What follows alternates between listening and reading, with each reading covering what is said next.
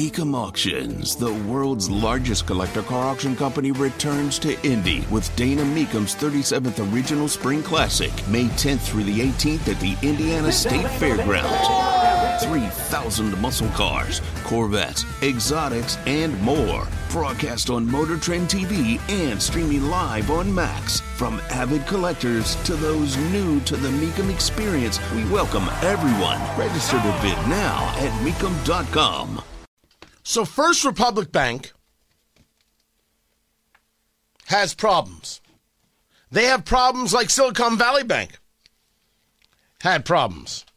But they get propped up by 11 different banks. Oh, no, we'll help them. We don't want a problem, just like Silicon Valley Bank.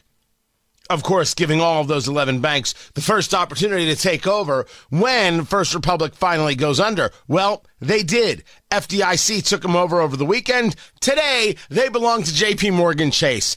And that, kids, is how you benefit a friend. Anybody in the banking world who would like to disagree with me is more than welcome to. You're more than welcome to call in 317-239-9393 and tell me that I'm totally wrong. But then you're going to have to tell me what happened here. Tony Katz, 93 WIBC, good morning.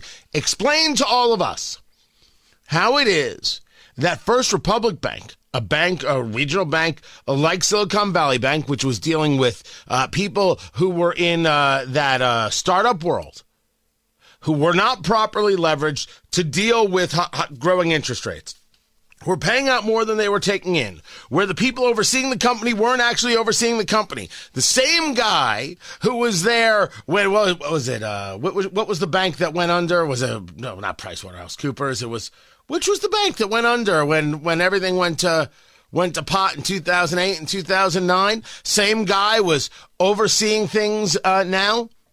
No one thought, hey, maybe this guy's bad at his job. They're like, let him do it again. Bank got ruined.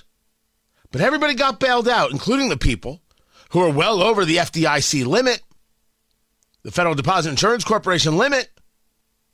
They got bailed out too, and it was indeed a bailout. And then you had people like Secretary of the Treasury, Janet Yellen, saying, well, we'll bail out banks based on whether or not they could cause a systemic risk. Translation, small banks, you're screwed. But banks that have a relationship that we consider important to, let's say, allies, friends, or other financial institutions, they'll get bailed out. So you just told us that some banks are too big to fail and other banks aren't safe to keep your money in. And so people have been moving their money out of smaller banks. First Republic started seeing the problems days after the Silicon Valley Bank problems. But they got all of these other banks to pitch in and help them out right out of the kindness of their heart. Or, more to the point, everybody's saying, well, if I pitch in, first of all, it's good PR. And secondly, the government will back it up, so it's not like I'm going to lose my money. And third of all, maybe I'll have a chance to buy this bank on the cheap. And that's exactly what took place. I've now covered it. But if you want to tell me I'm totally wrong on all of that, you go right ahead. I'm listening. 317-239-9393. But we both know I ain't wrong on all that.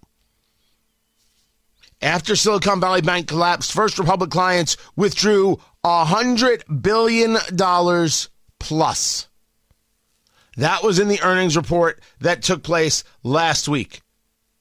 Shares of First Republic are down 97%. We're talking about 6 months ago. This is a bank trading at last check was $124 a share.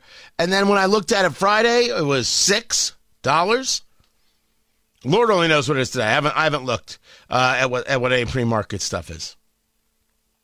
I don't know. For all I know, it could be up because of JP Morgan Chase and taking it over, etc.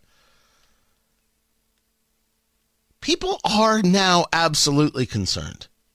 They are 100% worried that their money may not be safe. Oh, no. Some investors' money seems to be safe, but is our money safe? When this started, I said, I'm not panicked. I'm not panicked at all. When Silicon Valley Bank went under, I said, I'm just not. Then there was Signature Bank, which was out of New York. I said, I'm not panicked.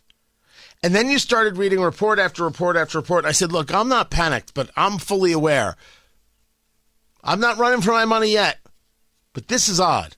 Does First Republic make me now go run for my money? No, it doesn't. But that's me. I can clearly state, based on the data, that it made a lot of people run for their money over the past month. And I don't know if this closure is going to make that stop anytime soon. Is there another bank on the horizon that's going to collapse? Probably. Still not running to get my cash. But people are going to ask, am I in a bank that's going to get the good bailout? And the people who feel like they're not with that bank, well, that bank's going to have a lot of problems. We will follow it all. In the meantime, Anthony Blinken lied. Now I want to see Congress move.